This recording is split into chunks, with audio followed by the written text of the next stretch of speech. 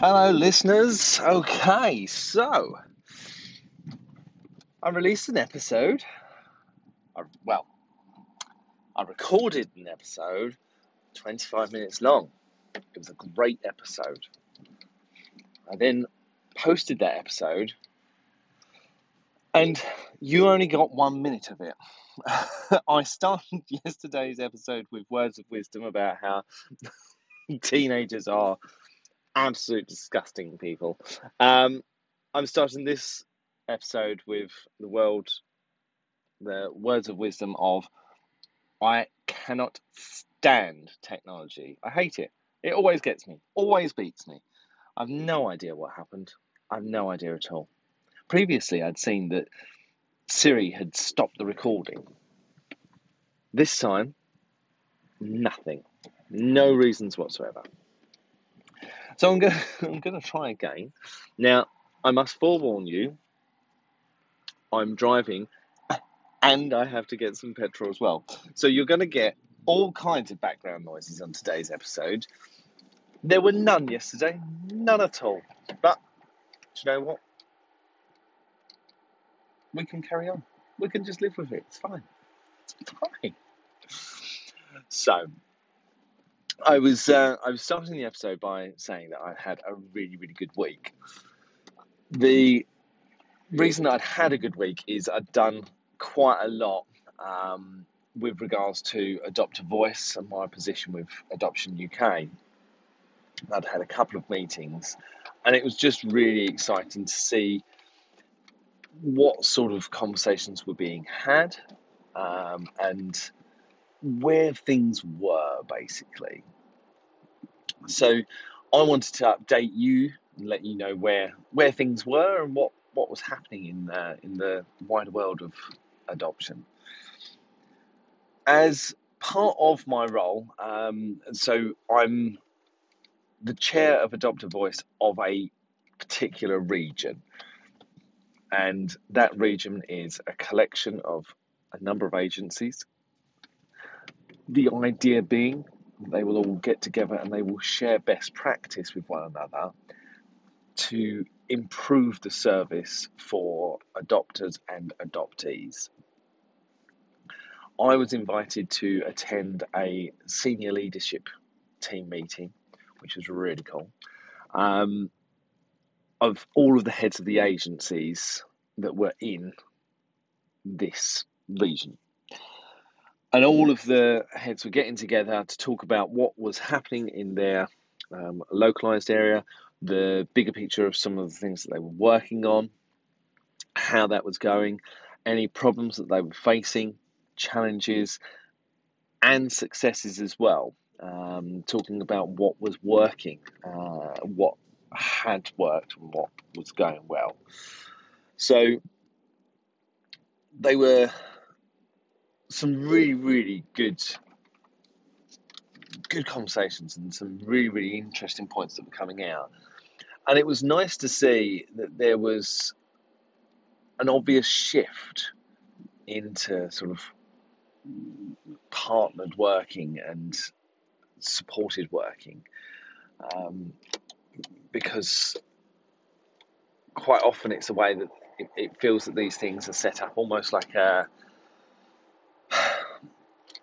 just to appease a wider audience. But this felt more like they were actually moving towards positive change, which was really nice to see, really encouraging. So some of the things that were being shared, some of the updates were really upsetting to hear or frustrating to hear. Others were interesting and exciting. So what I was hearing about was we are in a position whereby we are now, I think that there is almost double the amount of adopters than there are children waiting, which is really exciting, really fantastic to hear. The struggle with that is that for some reason there are still children who are waiting up to 18 months. And that's for the harder to place children, that is the likelihood that they're going to be waiting about 18 months for a placement. Now, for me, I found that really upsetting, really frustrating. From a complete outsider's perspective, it was like, well, hold on, if you've got all of these adopters, why on earth are children still waiting 18 months for a placement? That seems absolutely ludicrous to me. So this led on to further discussion. So I'll come back to the discussion of the sort of the children that are waiting. So it led on to the agencies then talking about the term that they use is the front door. It's not a term that I've been used to in other areas, but essentially the front door of adoption is initial inquiries of adoption. It's the first point of contact when someone will contact an agency and say, hey, could you talk to me about adoption? That is their front door. The agencies were talking about how they have got more inquiries coming through their front door than they've ever had before. So something's going really well. Really, really positive that there are a lot of adopters or people considering adoption. It's fantastic. That then led on to discuss how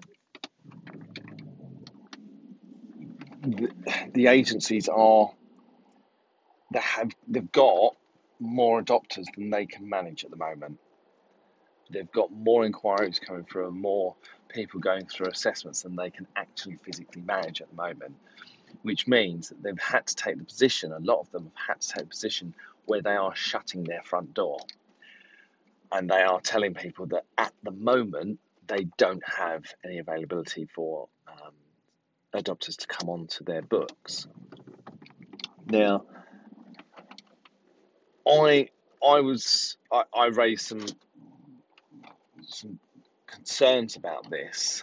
I said, if all of that hard work is paying off and you're now at a point where you're getting more inquiries than you normally do, shutting that front door, even for a month, is going to send out a message, and a negative message is much quicker to send out than a positive one.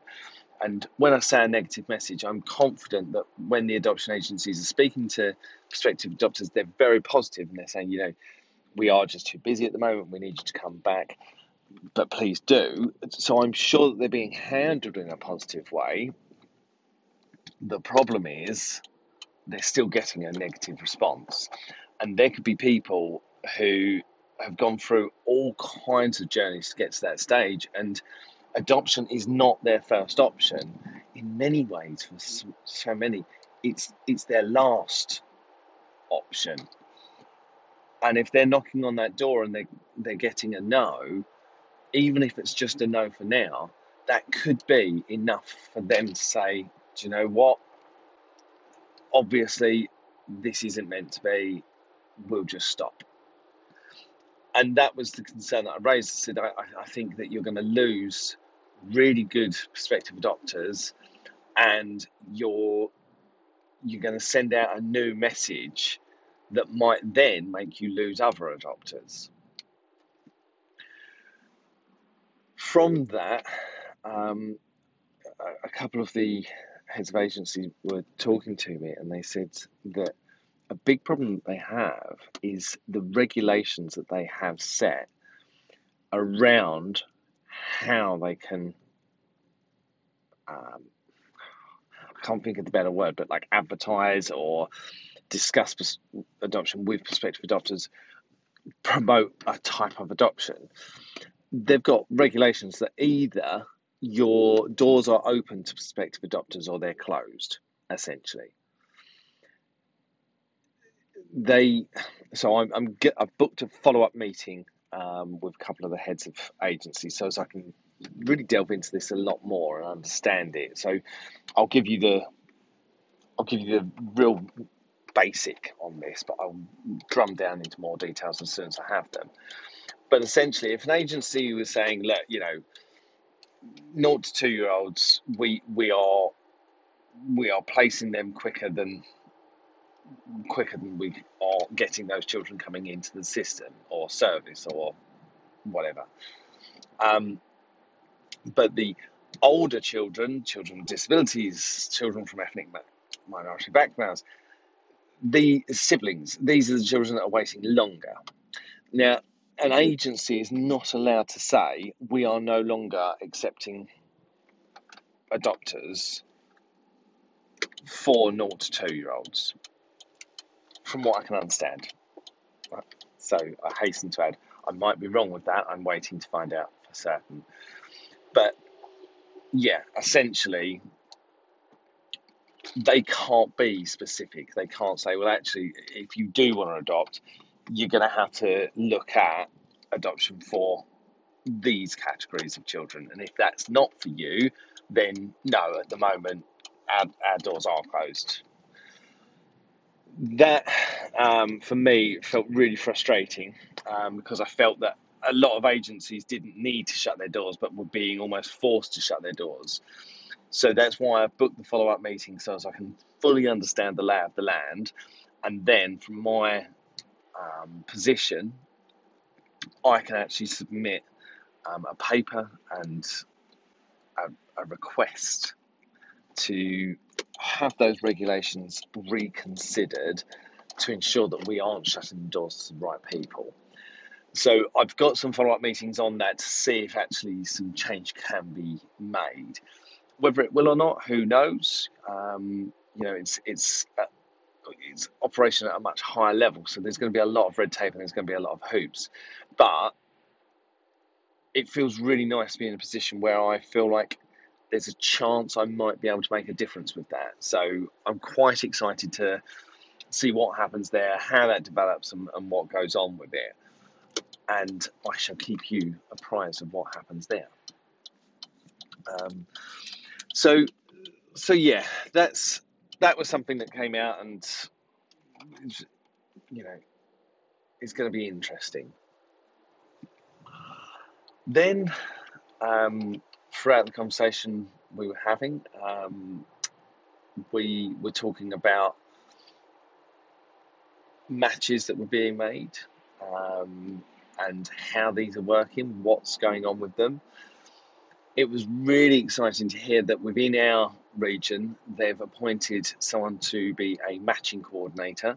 I don't know if that's something that is mirrored across other regions, but it was a role that I was really excited to hear about.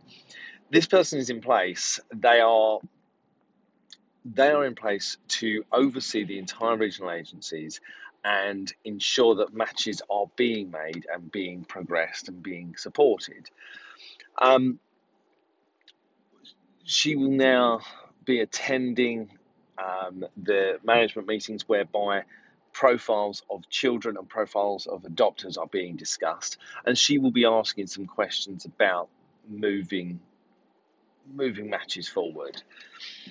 In addition to that, she's overseeing Linkmaker.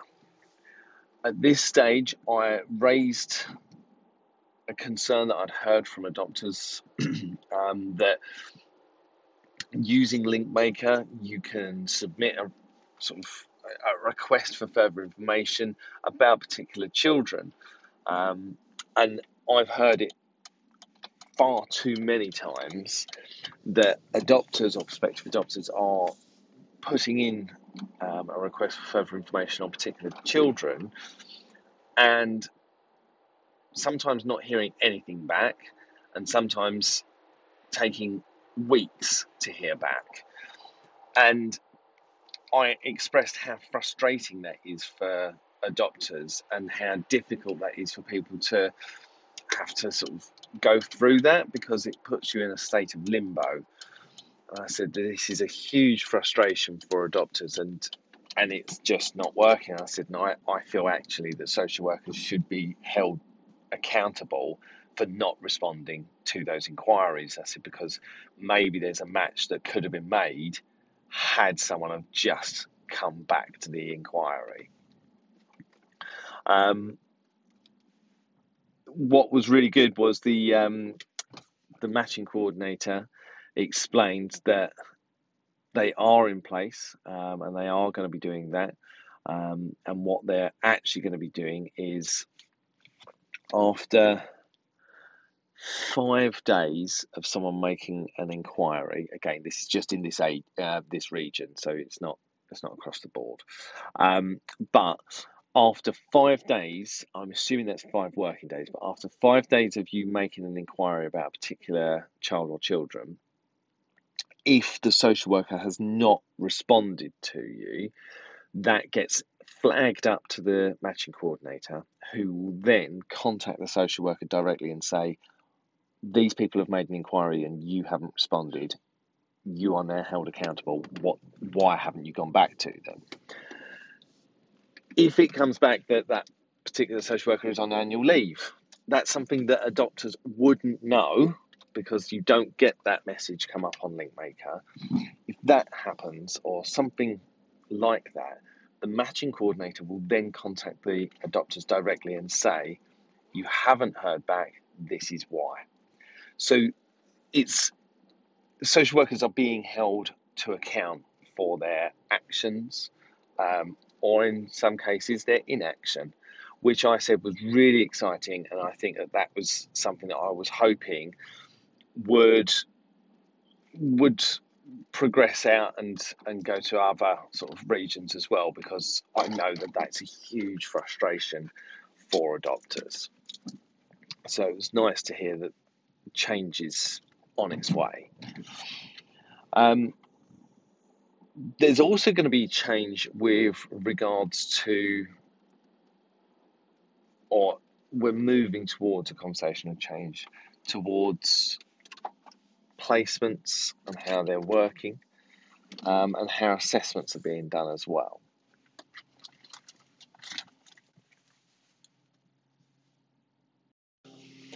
So there was a conversation around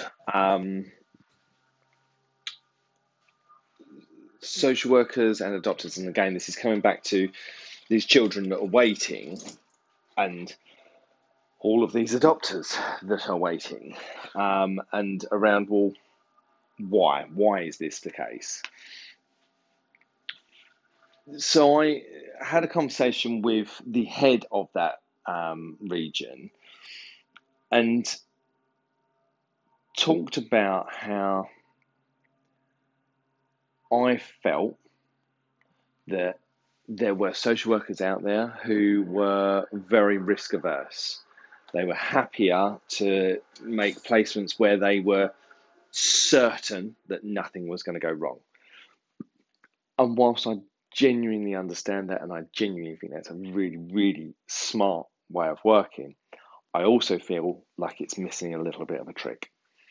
And I talked about how I felt that social workers should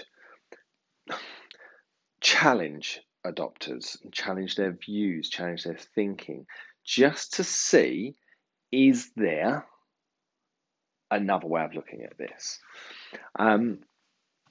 Now, as I've talked about before, there needs to be an opportunity for adopters to be able to say, actually, do you know what? This is not something that I can take on. That's not something that I can do.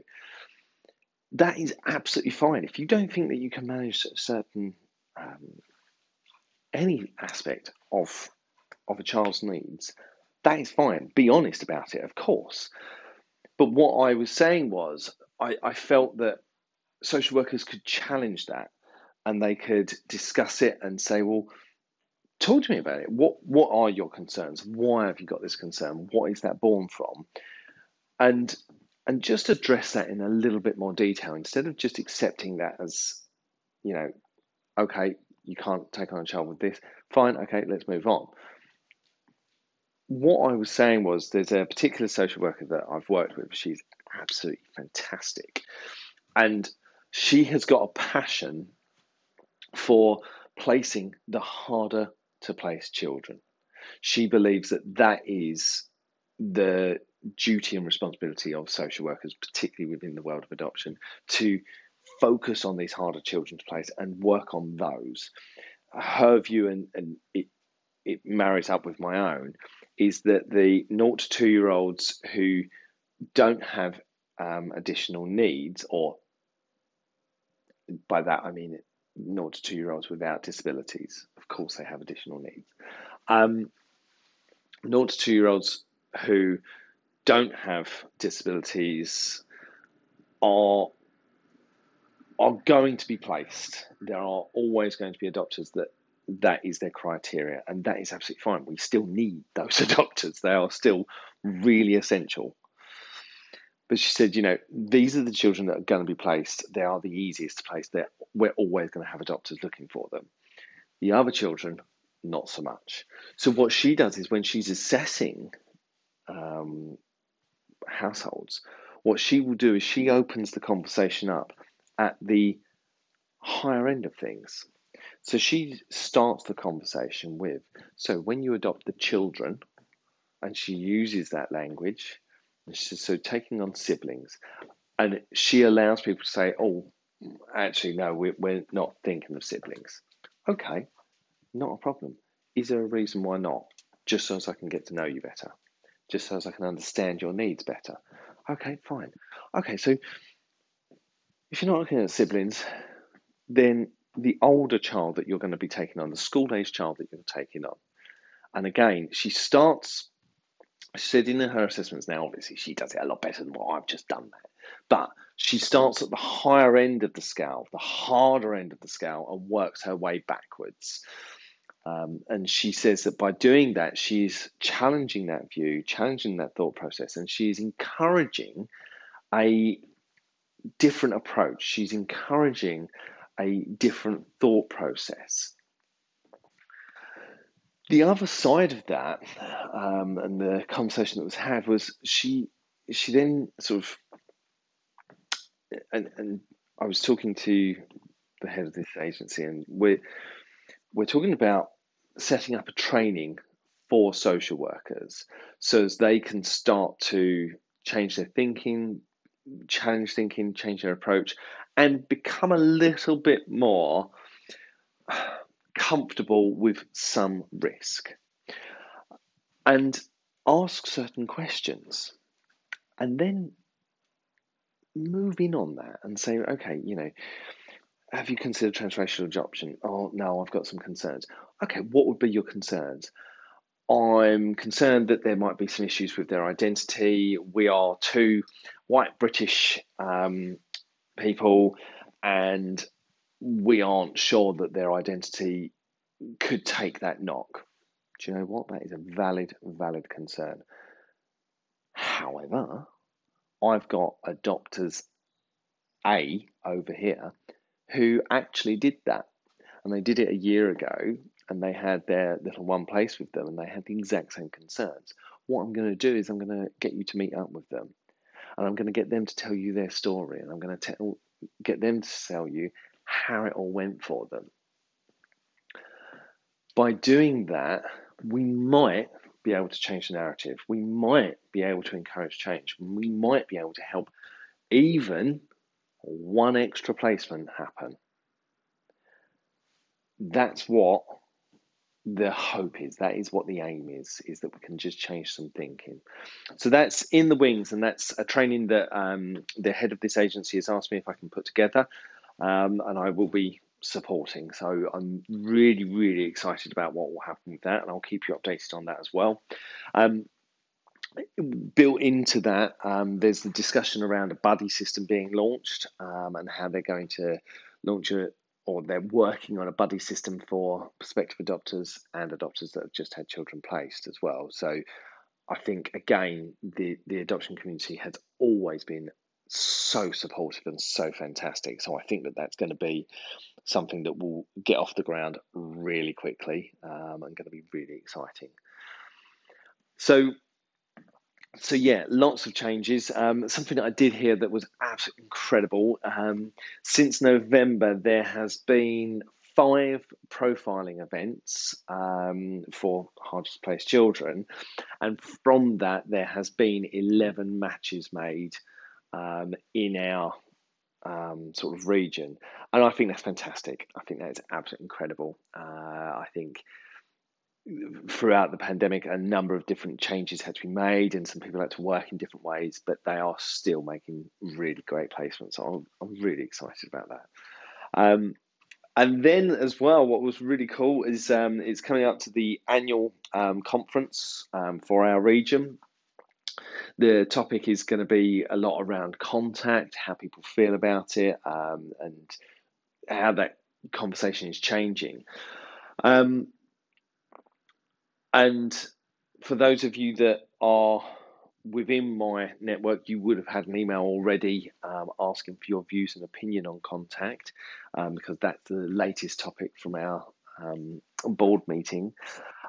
Those of you that are on my sort of follow us on our social media, certainly through our Instagram, there is going to be a poll and a request for information and your views on contact. So if you don't follow us on Instagram and you would like to have your voice heard, please head over to Instagram, follow us, adoption.adventures, because I'm going to be sort of reaching out and getting views. And it's really important to get your voice heard.